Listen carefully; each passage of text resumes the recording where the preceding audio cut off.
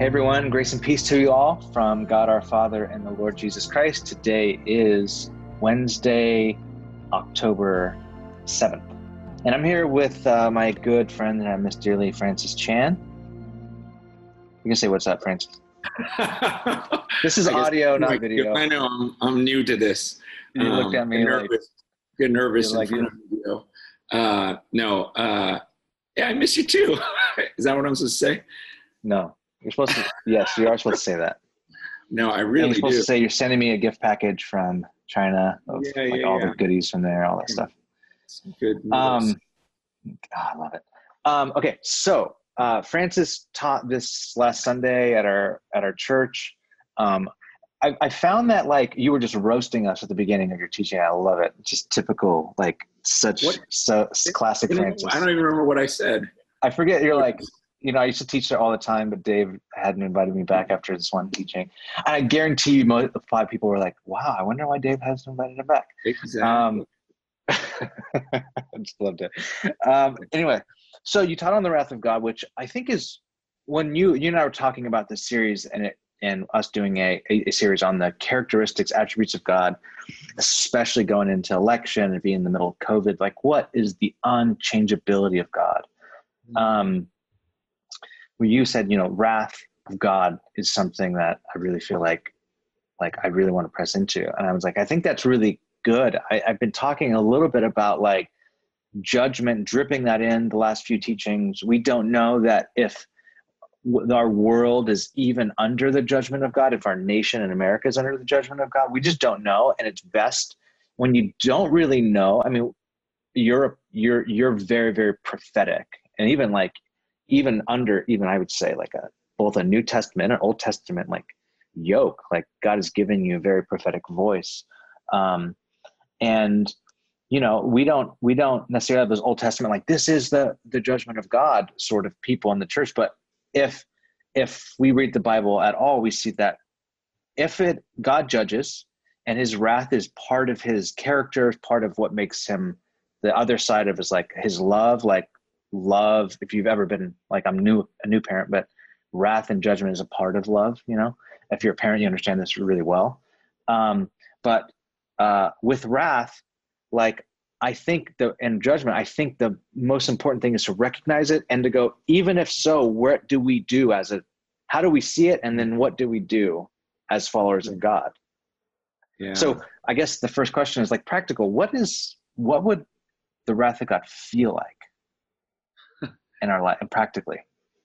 Yeah, I think there's a couple of things. One, we have to differentiate between the wrath of God and his discipline as a parent.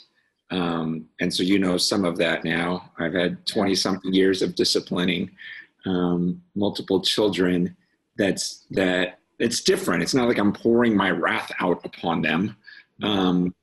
I discipline them because I'm teaching them. And so we want to be careful. And that's a whole different topic to really differentiate about. You just need to know there's 2 different things that we're talking about. He talks about how he disciplines those he loves. And then there's a wrath that's reserved for his enemies. And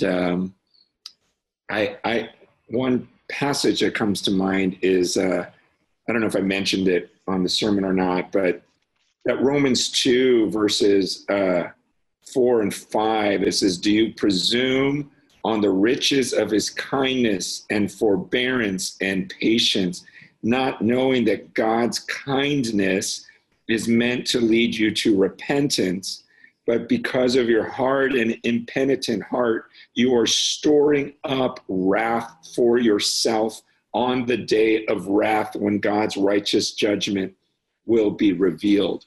I think that's a great passage to look at, Romans 2, because it kind of puts everything in perspective and shows you how God's attributes are all linked together. They don't cancel each other out. They're just there. And I don't know that in our tiny little human minds, like I talked about those eyelash bug minds, Dude, that was so nasty. It's crazy. It's crazy that was happening in my eye last night. Okay, so you just realize, okay, God, you are so kind, so patient, and that should lead me to change my life. And if I don't, I'm storing up wrath for myself. Like, that's a crazy thought of the extremity of his kindness and patience for you. And yet at the same time, Paul's saying you need to be mindful of what you're doing on the flip side. See, and I think a lot of times in churches, man, we want to be the encourager and we want to talk about his kindness and everything else. But my point is that passage is a perfect microcosm of it. It's always his love and his, but it's also the severity of his wrath. Yeah. And the two go together, and both of those things should lead us to repentance. So It's like, oh, God's been so patient, so kind to me. Oh, Lord, I can't believe you know everything I've done, everything I've thought. And it's your kindness that you haven't punished me. And okay, Lord, I'm going to follow you because you are so loving, so kind, so patient with me. But then there's this other side. If you don't, you're actually adding to this account. You're storing up wrath, just as we are achieving. He promises us these rewards that we're earning in heaven by doing things that no one else knows about. But in the name of Jesus, to lift him up. There are other passages that talk about a storing up of wrath, and it's just very real. And it's, if you had asked me, like right off the top of my head, okay, what do you want to talk about? Attributes of God. Wrath wasn't the first thing that came to my mind, but as I thought and prayed, it was clearly where God was leading me because of the end times feel of this season. And you go, gosh, this is the days of Noah, and I will be Noah. If everyone thinks I'm crazy, fine.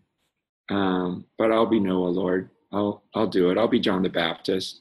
If that's my calling, of course I hate being hated and don't look forward to beheading, but I'll do it.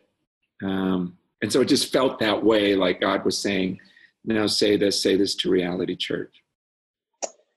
Yeah, and I deeply appreciate it. I think it level sets some things for us, because I think oftentimes the love of God is seen as a mushy, God won't judge anyone. In the end, his love will just kind of sort all the goodness, all good out, and because that's not balanced with the judgment of God, the wrath of God, the anger of God inside of his love and holiness, it kind of messes us up. It will mess us up.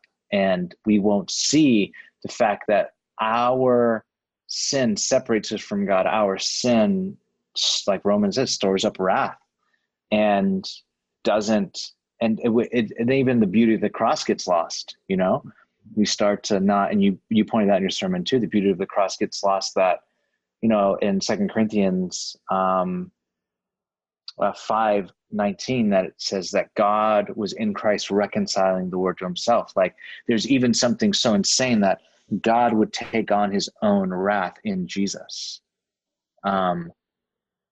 He would absorb, he would take it for us. If you miss that, if you miss the wrath part, you forget the beauty of the cross gets lost in there. I think it's really, really important. So you brought this up in your sermon and then right now, because this feels like the end times, like our world feels like we're living through. Like, if I had the emotional energy, I would teach through Revelation right now. I just don't have the emotional capacity right now. But it does feel like it. It feels like end times. And you talked about being ready for Jesus' return. Let's just talk about that for a second. What does it look like to be ready how do you be ready for Jesus' return? And how do we, our salvation draws nigh, look up for your salvation draws nigh, it's drawing nearer. How do we do that? What does that look like practically for the follower of Jesus? I think the first thing that comes to my mind is Matthew 24:12, when he says, because lawlessness will increase, the love of many will grow cold. So it's the Wow. love, Yep. like, okay, we know, even those that aren't as old as I am, the world is moving further and further away from a biblical morality. Um, it's just, it's crazy how fast we're heading that Yeah. direction. So because of that, he says there's something in the increase of lawlessness that's going to affect our love for him, which doesn't totally make sense to me, but I get it in the sense that this plus this equals this. I don't get how it happens. I just do see it happening. And so it's one of those things to be aware of, where you go, okay, God, is my love growing cold? Is there a way that my passion is growing cold? It could be that as the world gets more wicked, I feel good just being one step ahead of them. I'm not as wicked as them, I still believe in this. And they go worse. It's like, oh, well, I'm still not as bad. We kind of follow, rather than as the world goes this way, I go this way. And opposite, yeah. Yeah. And I'm going, no. Like, my love for Jesus. I mean, even just yesterday, even today, dwelling on the mystery of John 14-17 and the oneness where I'm going, okay, so I'm created in the image of God. That, we think so physical. Oh, so does God have arms, and does he have eyes and eyebrows? No. I'm created in the image of this God who has been in perfect relationship, like 3-in-1 unity, created in the image of a Trinitarian God Jesus said, if you've seen me, you've seen the Father, and my Father and I will actually live inside of you. That I'm made more than just material, physical, like there's a real way. It's not just, oh, that's cute, he abides in me. No, like there's some literal, very literal sense that God and I are literally one, because it's the way that I've been created.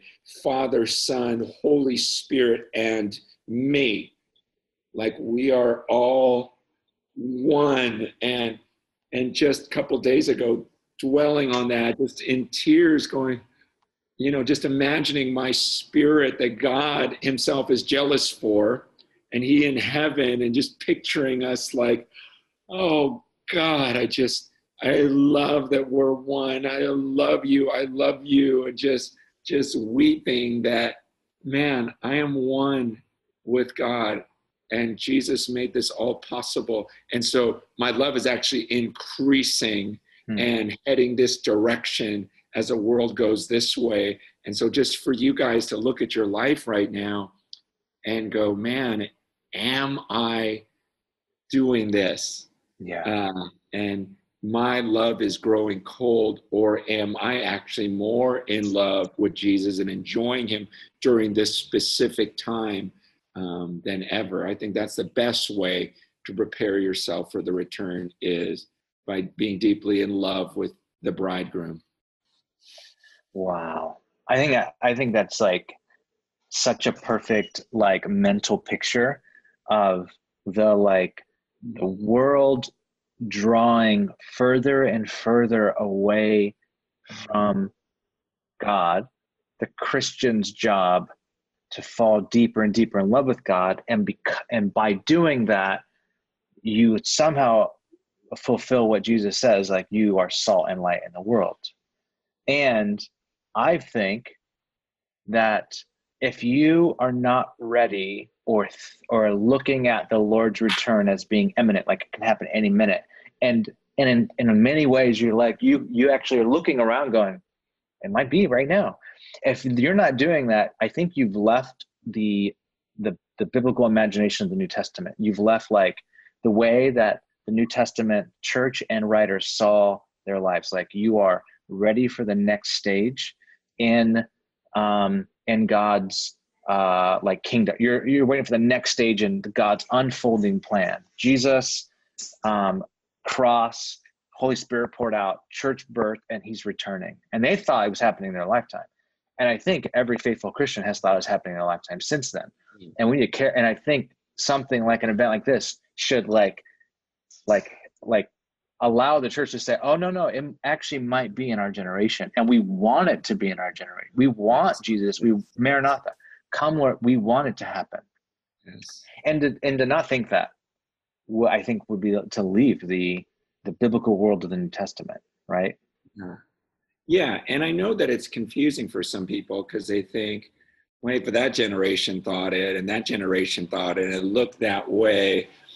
And I had a professor who explained it this way. He said, it's kind of like, when it's dinner time, and it because you can smell the food, or you hear cooking in the kitchen, and then you start smelling, okay, it's getting close. And then you look at the table, and now the silverware is out. It's like, okay, now I know dinner's coming. And then, I don't know, there's so many things that can happen, and it's like, okay, it's getting close. The meal's going to come out. We're going to get to eat soon. But now it feels like the candles are lit. And okay, now you're going, okay, now I can see it can only last so much longer. They wouldn't have lit the candle. It just seems like over time, it's like the tablecloth was put, then the silverware, then the plates, and then the cooking, and then the smell. And now it's like, okay, the candles have burned down a little bit. It's got to be coming soon. That's what it feels like. Yeah, it's good. I don't know, even watching like certain things, like you shouldn't watch too much Netflix, but watching the documentaries like History 101, when it is showing like this world can't last. You just go, this is crazy, or a social dilemma or whatever. Yep, we're going to kill ourselves. It's different now. When you look at the speed of which our world is deteriorating, you go, oh, the candles are lit and it looks like they're halfway down, and he wouldn't have lit them, if it wasn't coming soon. So that's kind of the feel I get, where I think we're all looking at the world and going, this can't last. There's too many things that have happened in the last couple of years even. And I don't think it leads to an escapism. It's not like, now let's escape the world. It leads us to, I believe it should lead us to a way of evangelism, witnessing, making our, like, Jesus tells parables of being ready, like our hearts ready, our love for God, like we're ready to meet the Lord Jesus. We're ready. And I think that should be the posture of every Christian in every generation. And it's not that we have to predict it. It's not like we're going to predict it in this way. And they're wrong, Lord, if we're wrong. It's okay if we're wrong. We are to posture ourselves that the return of the Lord is near. And as we look at our world, we're like, it really looks like it's soon. Yeah. That shouldn't scare us. This should draw us to like worship. This should draw us to repentance. This should, all the things you were saying in your sermon, to draw us to that. Yeah. And I think even what we were talking about, before this recording about, man, our heart for unity, Christ's heart for unity. I mean, the church, especially in America, is more divided than ever. And you've got all these, self-proclaimed geniuses that are just pushing for more division and no, follow me because everyone else is off. Meanwhile, you just see like Christ and his desire for oneness in his children. And there'll be many voices pushing division, like, oh, stay away from Lomas, because of this. Stay away from Francis. Stay away from this guy. And it's very tempting to go, you know what? Screw you all. I'm going to grab my little circle and and it's like, no, that's not what Christ wanted. And he's coming back for his church and he wants to see us together. And so I just want to love on you, love on whoever. I want him to find, like, that's a major, major part of the repentance, according to Scripture, is our oneness, because it shows that he has really destroyed that pride of, oh, my theology is so far superior than yours, you little charismatic or you goofy little conservative or whatever it may be. And it's just like, no, I'm shocked and I'm a part of the body of Christ. Okay, I think about it like this. I just thought about this morning. It's kind of like, let's say you were rich, which you're not, but like you're just like so filthy rich, famous, which you're not, any of that. But let's just say you are whoever. Actually, let's not use you. Let's say like. Well, you already used me for, it's fine. Might as well finish illustration. Let's say Steph Curry or something, okay? Let's say you got invited to Steph's house for a party. You're just going, oh my gosh, what in the world? I'm in this party. I don't belong here. I'm not as cool as everyone here. I'm not as rich as everyone here. I'm not as well known as everyone here. I'm in here. The last thing you would think to do is start a fight with one of his kids. You don't walk into a party. You're just like, I am in over my head. I know what I'll do. I'll start fighting with his kids. Like, that's stupid. And we should be people that are going, are you kidding me? You're telling me I'm invited into this union with the creator of the universe. And so I know what I'll do. I'll start picking fights with his kids. No, you're just going, I don't belong in this party. I don't belong in this body. God, why am I here? Why in the heck am I here? I don't belong in here. And I'm just freaking out that I'm in this room. Like, there's just, even in a human sense, there's just this courtesy of the host of the party. And I can't believe he invited me in, that we have to look at one another. And the last thing we're thinking is to fight with one of his children. But it's like that picture just came to my mind this morning. And I just feel like for us to really love being a part of the body means the last thing we're thinking about is creating disunity or starting fights with the host's children. Gosh, that's so good. Yeah, I mean, gratitude and humility will go a long way.